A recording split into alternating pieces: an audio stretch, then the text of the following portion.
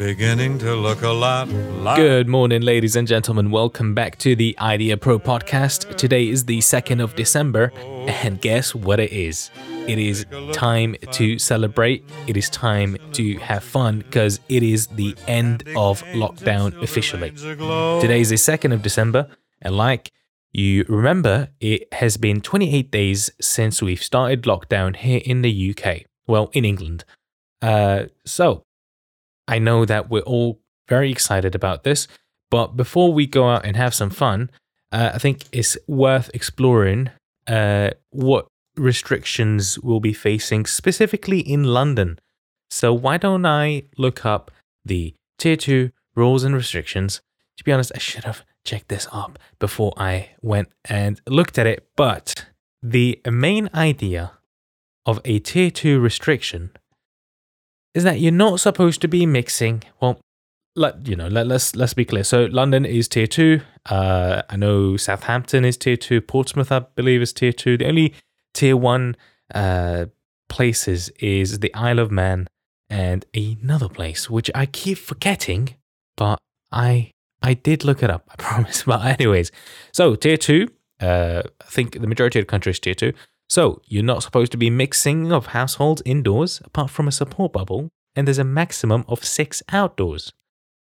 Right, so, maybe Christmas might be cancelled this year, but I know that there'll be an exception made for that. Pubs and bars must close unless operating as restaurants. So you can't just go in for a quick pint. You have to get a substantial meal with last orders at 10, and the restaurant that happens to be serving beers as well must close at 11. Retail's open, entertainment, personal care, they're all open. Accommodations are open as well.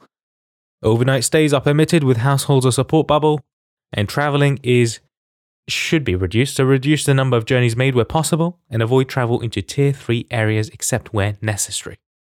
So that means work, education, medical attention, youth services, and caring responsibilities. Just hanging out with your friends, carers, caring responsibilities? Maybe you could argue that, but good luck. Places of worship open, but cannot interact with anyone outside household or support bubble. So no confessions, no speaking to your imam, none of that stuff. So maybe, I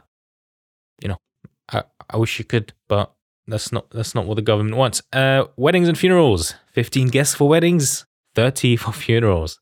So it's a good time to die, bad time to get married. Exercise, classes and organized sports can take place outdoors, but can't take place indoors. Organized activities for elite athletes under 18's disabled people can continue.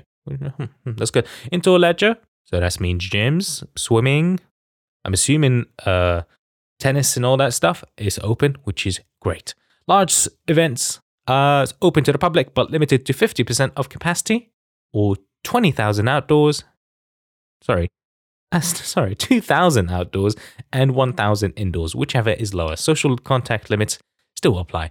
So these are the rules that have been passed yesterday, I believe, in a vote in Parliament. So I can actually get the voting records up. So it's quite interesting because not everyone voted. So we had a vote yesterday in Parliament, and 290 votes yes, and 78 no's. Right, and the majority, every single vote for the new restrictions, the tier system, were Conservative Party, but we did have a lot of Tory rebels, as they call them, it's basically voting against the government. And we have some Labour voters, some DUP voters, and 2 independent voters. I think Jeremy Corbyn is one of them. So it's quite interesting. I've read that the Conservative Party is acting both as the government and as the effective opposition.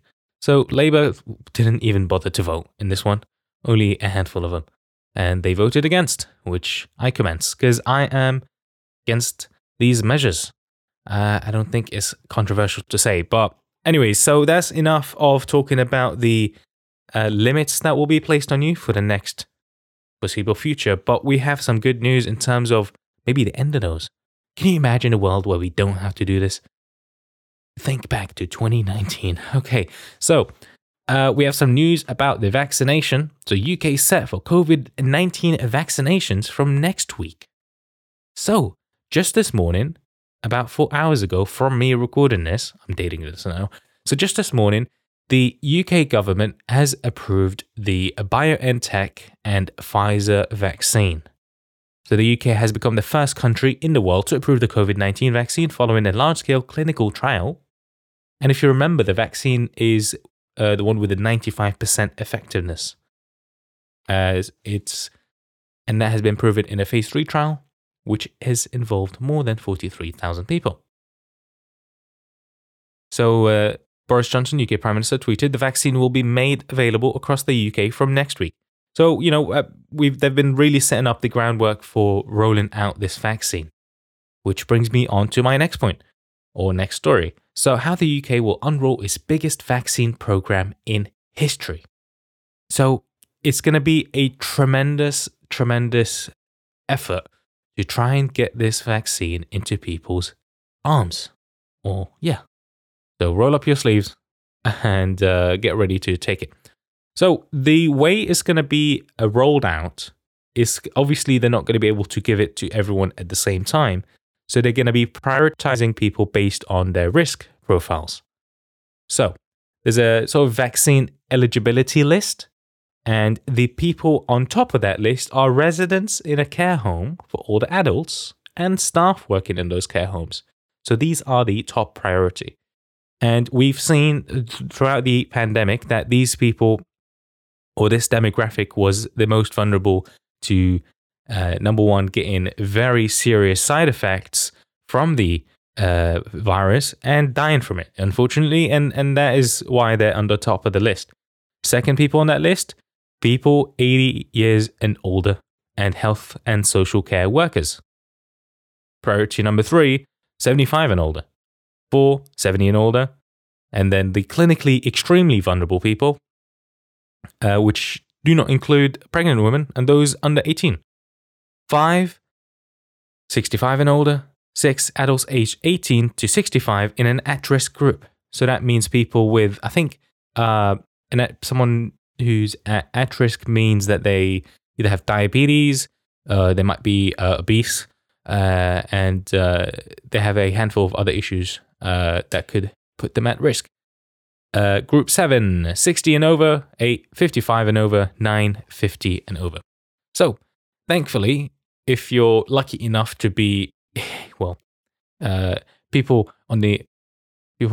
who are 50 or older will not like this, but if you're lucky enough to be young and healthy, you won't be on that list, or you won't be taking the vaccine for a while.